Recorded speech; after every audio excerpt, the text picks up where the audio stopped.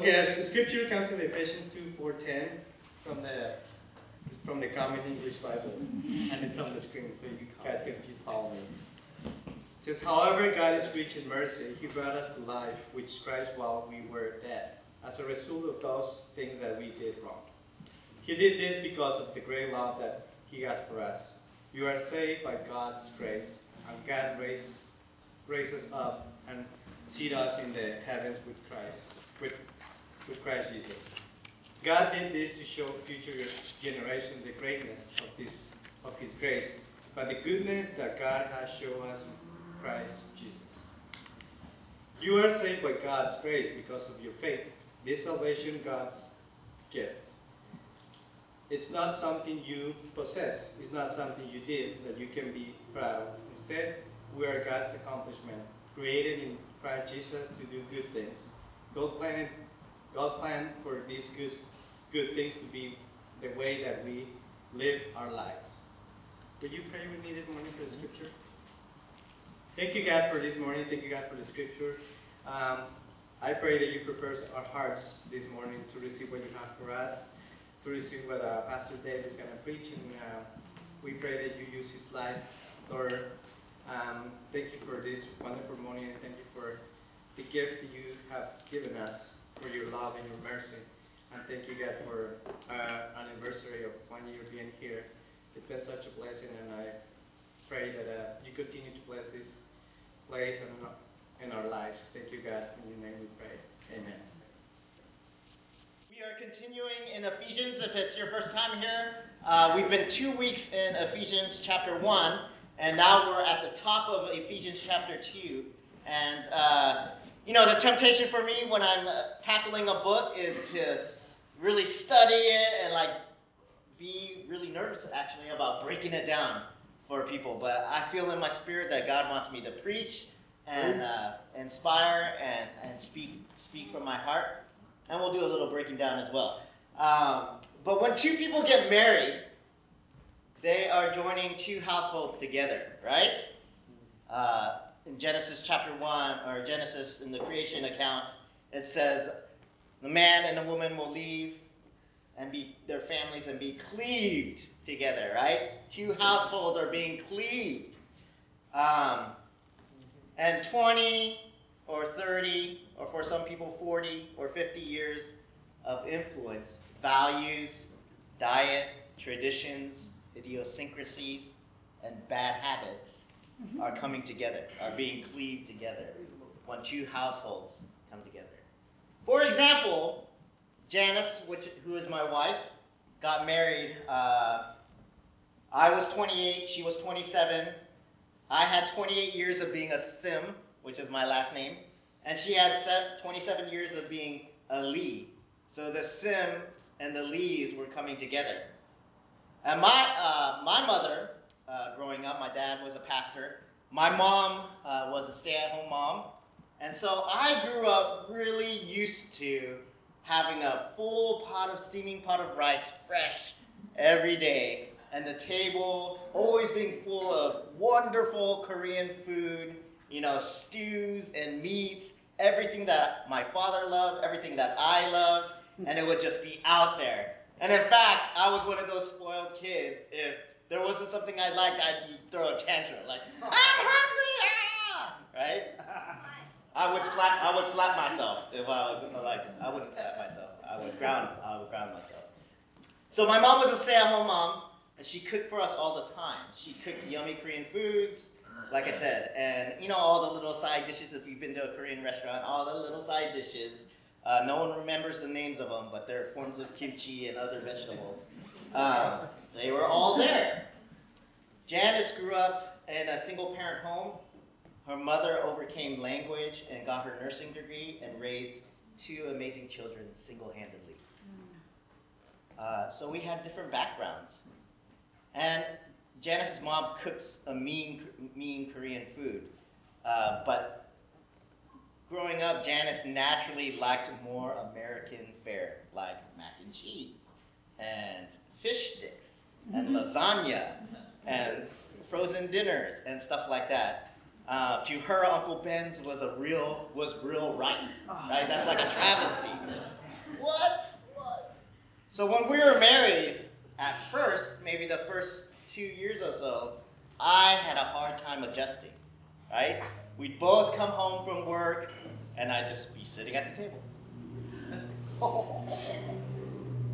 Right? And no food was magically appearing. And I'd be like, Janice! And throwing a man tantrum, man tantrum. Oh, I'm sick. I'm hungry. And she'd be like, there are burritos in the freezer. What? Burritos? Where's my rice? Where's my kimchi? Where are my stews? And so I had some adjusting to do and some shaping that God had to work in my heart. But of course, Janice had much more to adjust to. For instance, to name one, the Sims, okay, I'm sorry if I offend anyone, are very gaseous people. We are a gaseous family. And we're open about it, right? And we let it fly. And I would grow up letting it fly. And I would expect laughter, right? I learned very soon that farting on Janice was not, can I say that in church? Was not a laughing matter. I learned very quickly that was a deal breaker. And she's actually said, if I had known this about you when we first met, before we got married, we might not have even dated. Like, whew, got in. The other value is sleep. I grew up in a family where everyone was up by 6 a.m. It was an unspoken value. Wake up early and be diligent and industrious. Wake up early, and that's the time to do your devotions, to pray and be with God, right? My soul longeth hard after thee. Early in the morning, I rise up to greet thee, right? And my father drilled that into us. Wake up and be studious, study. We're not allowed to watch TV or do whatever before noon, all that kind of stuff. And so I still feel that. Like when my kids look at their phone or ask to watch their Kindle at 10 a.m. or 9 a.m., I'm like, you're like, no, you go study. Right?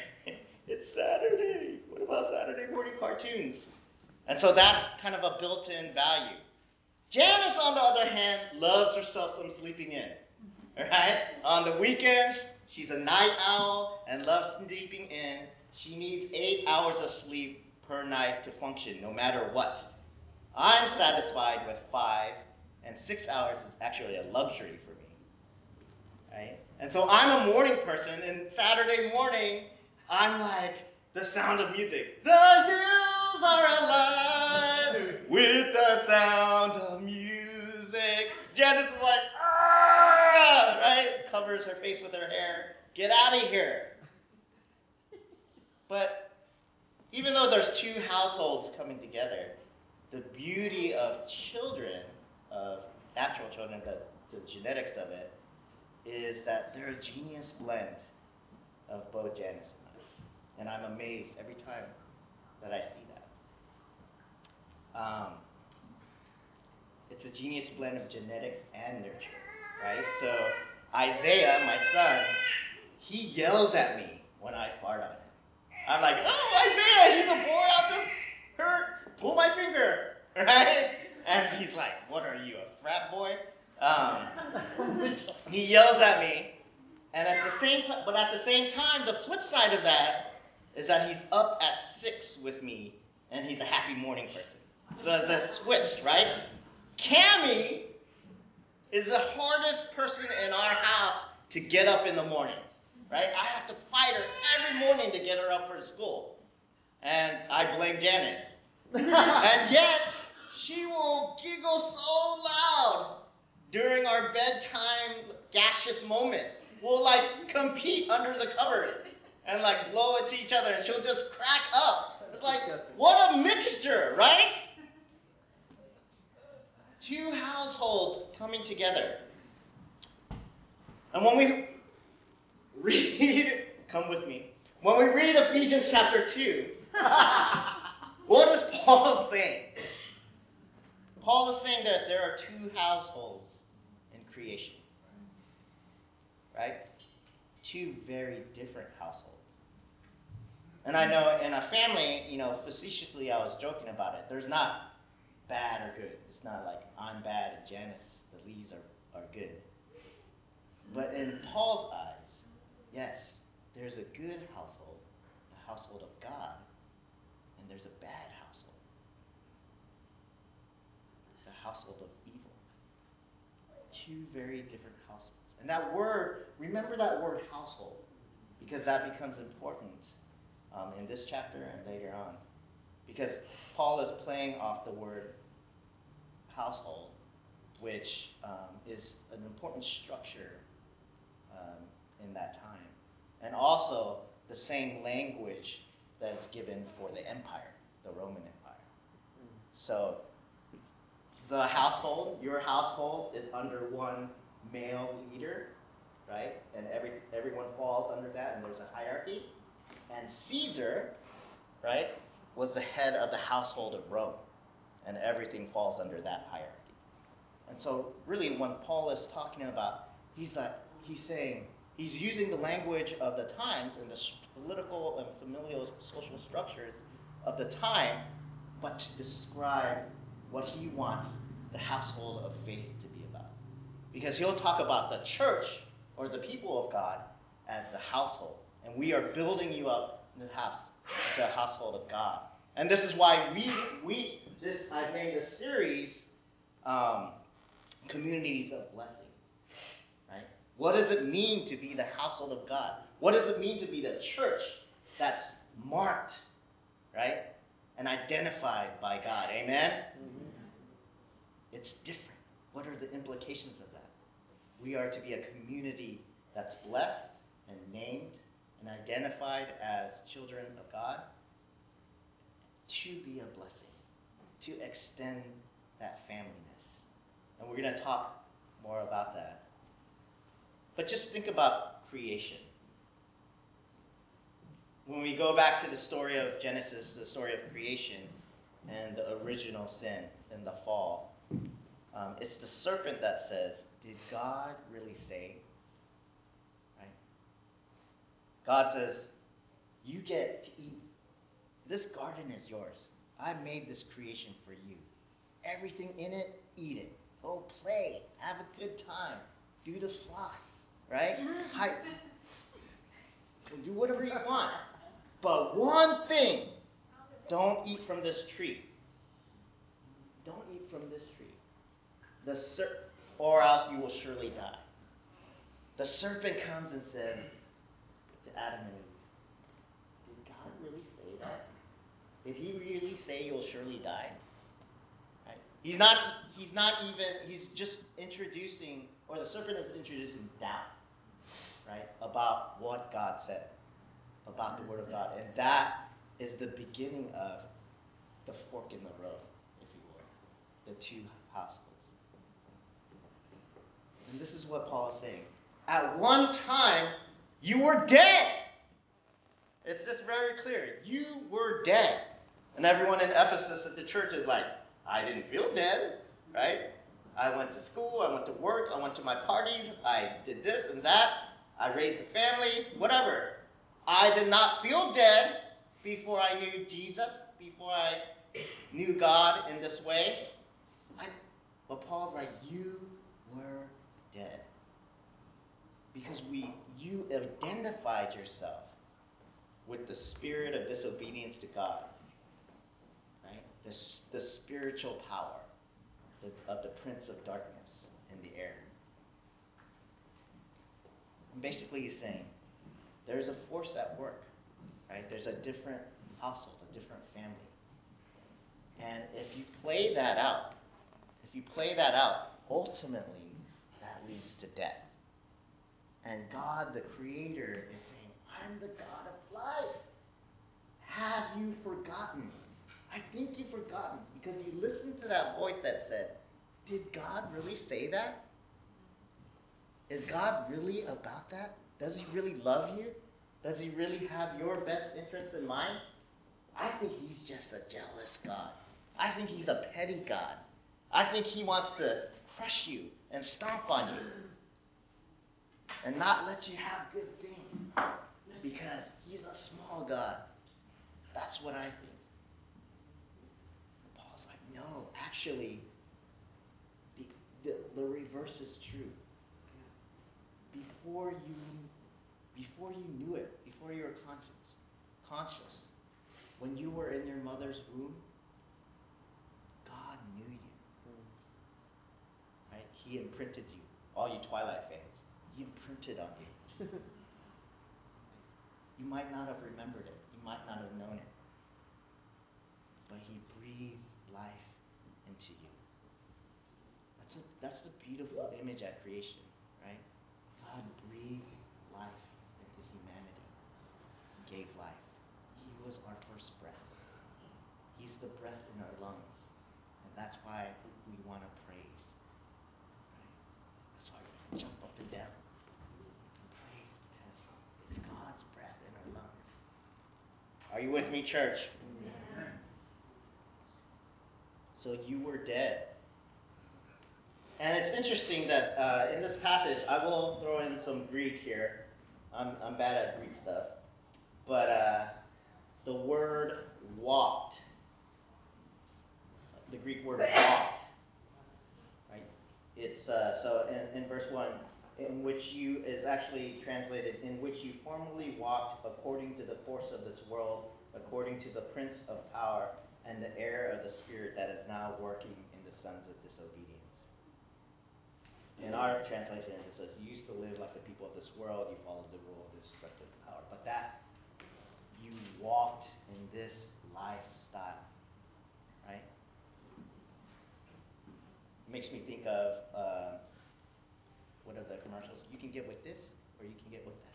You can get with this, or you can get with that. Like, who are you aligning with? Who are you hanging out with? Who what air are you breathing? That's what Paul is talking about. To walk is like, what is your lifestyle? Like, how are you choosing to live your life? How are you choosing to live your life?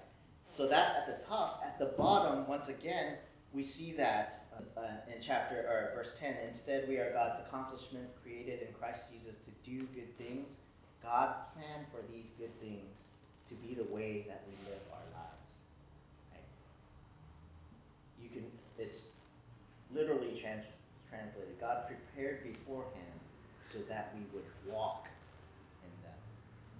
Right? Again, you can walk with the serpent, you can walk with evil and destruction and non-life, or you can walk with me, just like Adam and Eve walked with me in the garden.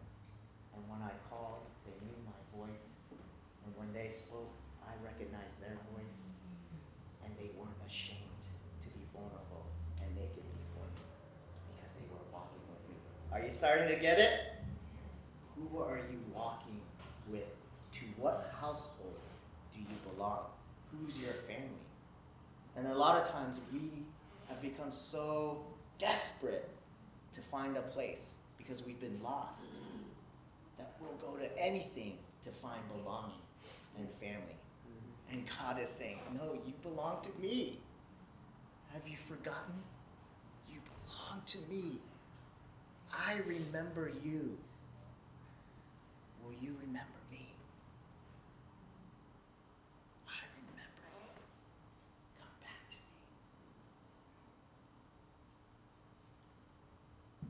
Verse 4 and 5, I love it. In the Common English Bible, verse 4 starts off, however, God is rich in mercy. He brought us to life with Christ while we were dead, as a result of those things that we did wrong.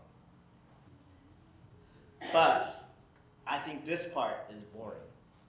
However, God is rich in mercy. He brought us to life with Christ while we were dead as a result of things. But I like the NRSV where it's, but God, right? Because I love the buts of God. You were dead, but God. That's why we're here, folks. You were dead, but God.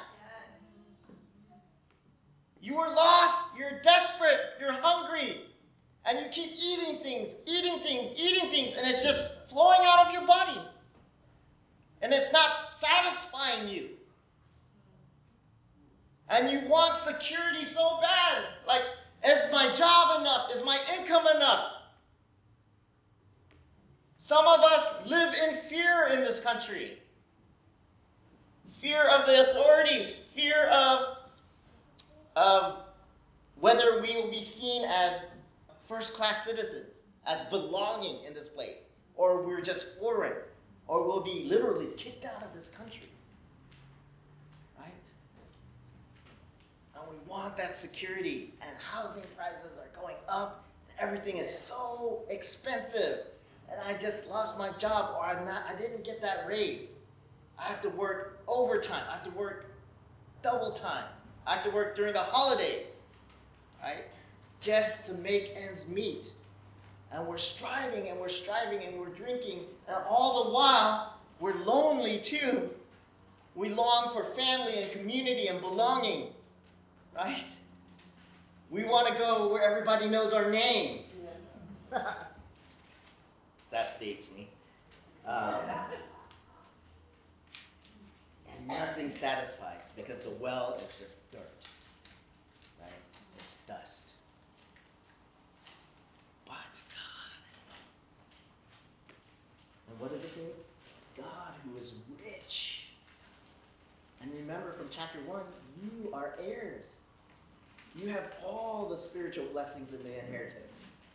God is rich in his mercy. Rich! And he brought you back to life in Christ. Amen? Amen. You were dead and he brought you back to life. Amen. He did this because of the great love that he has for us. And you are saved by grace. Right? And I don't know how to say this because sometimes these kind of words go into your ear and not the other. Oh, we're saved by grace, not by faith. Right? Not by works, but by faith. La la la la la la. Right? We're saved. But Paul is not just talking about something we cognitively get in our head. Oh, God saves us. I can't save myself, so I have faith in him and I'm saved by grace. It's not because of my works. Right? Let's go home. Sunday school lesson. We're done. Right? But if you think of it, again, in terms of identity and belonging and household, God has opened the doors of his house. Think of the prodigal son. God has opened the doors back of his house and saying, I've been waiting. Come back. Come back. Like, what are you doing out there barefoot and in the snow? Come back. Because I'm going to take you in and I'm going to feed you. And you know what? I got a fire. And for me, he's saying, I got kimchi. I got steamed rice. Your mama got nothing on me. Right? Nothing. I got food. Amen? You are saved by God's grace because of your faith. The salvation is God's gift. It's not something you possessed. It's not something you did that you can be proud of. Instead, we are God's accomplishment, created in Christ Jesus. There's a creation language, right? Going back to creation, you were made by God. You belong to God. You are his accomplishment. We are the reflection. We are the Imago Dei, the reflection of God's glory, right? When people and the world and all of creation sees you, they see God's handiwork. They see his twilight imprint on your heart, right? And they stay away, right? That person belongs to God. That means you're beautiful. My wife always gets on me because sometimes when I make mistakes or I'm feeling self-deprecating, I'll be like, I hate myself. It's just a habit. I hate myself. It's like Chris Farley's, stupid, stupid, stupid. It's like, don't hate yourself. Don't call yourself stupid. Don't hate yourself. Right? And we shouldn't hate ourselves. We should love ourselves. Because you are God's accomplishment. Do you see what Paul's doing in a letter? He wants to inspire and encourage people, right? And sometimes we go through life like, I live in Seattle or the Puget Sound area.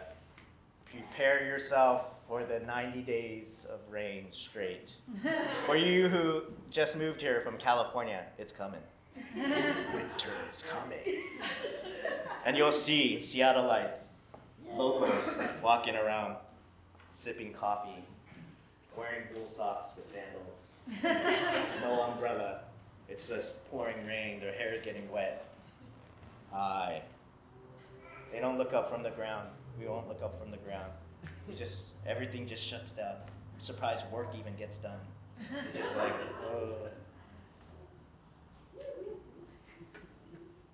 Life. He's so good. He wants so much good for you. Amen. And I invite you to embrace that identity. Embrace that truth and knowledge. That you are God's handiwork and accomplishment. You belong to God. You are part of his household. You were dead, and the amazing gift is that you're alive again. And when you know that, when you embody that, our words become words of life to other people around us instead of words of death. Right? Instead of competing or being jealous or tearing down our coworkers, we're like giving that away. We're giving to them. We're loving on them. Instead of being like, I don't have enough energy to even love my children or my wife or my best friend. Right? Because of who you are in Christ, he's made you alive to do good. And that's Paul's final point. Instead, we are God's accomplishment, created in Christ to do good things. That's where it makes sense, right? He's like, on the one hand, he said, there's nothing you could do to save yourself. Right? It's all God, so no one can boast. Then why are you saying I should do good things? That don't make sense. Right? It makes sense when you're talking about identity and walking. Right? That's where it makes sense. Relationship. Right? When you know to whom you belong and to who you belong, right? The natural outpouring is that you're alive in Christ. And you will do good things. That's your identity and your call. Let's pray. God, thank you so much for your word. And thank you for the gift of Jesus Christ who saved us, who continues to save us. That your grace and love and mercy is real time. It's better than Facebook Live. It's better than our story, our social media stories. It's going on. You're wanting to renew us. You're wanting to embrace us. You're wanting to hold us. You're wanting to uplift us. You're wanting to call us by a new name, by your name. The name that you've given us. We are royalty in you. We are beautiful. You bring beauty instead of ashes. A crown of glory instead of our shame. And God, if there are people in this room that are struggling with shame, addiction, pain, things that seem to give death, and we can't escape it, I pray that your Holy Spirit will work to turn that around. Turn that around, Lord. We ask these things in the name of the Father, Son, and Holy Spirit. Amen.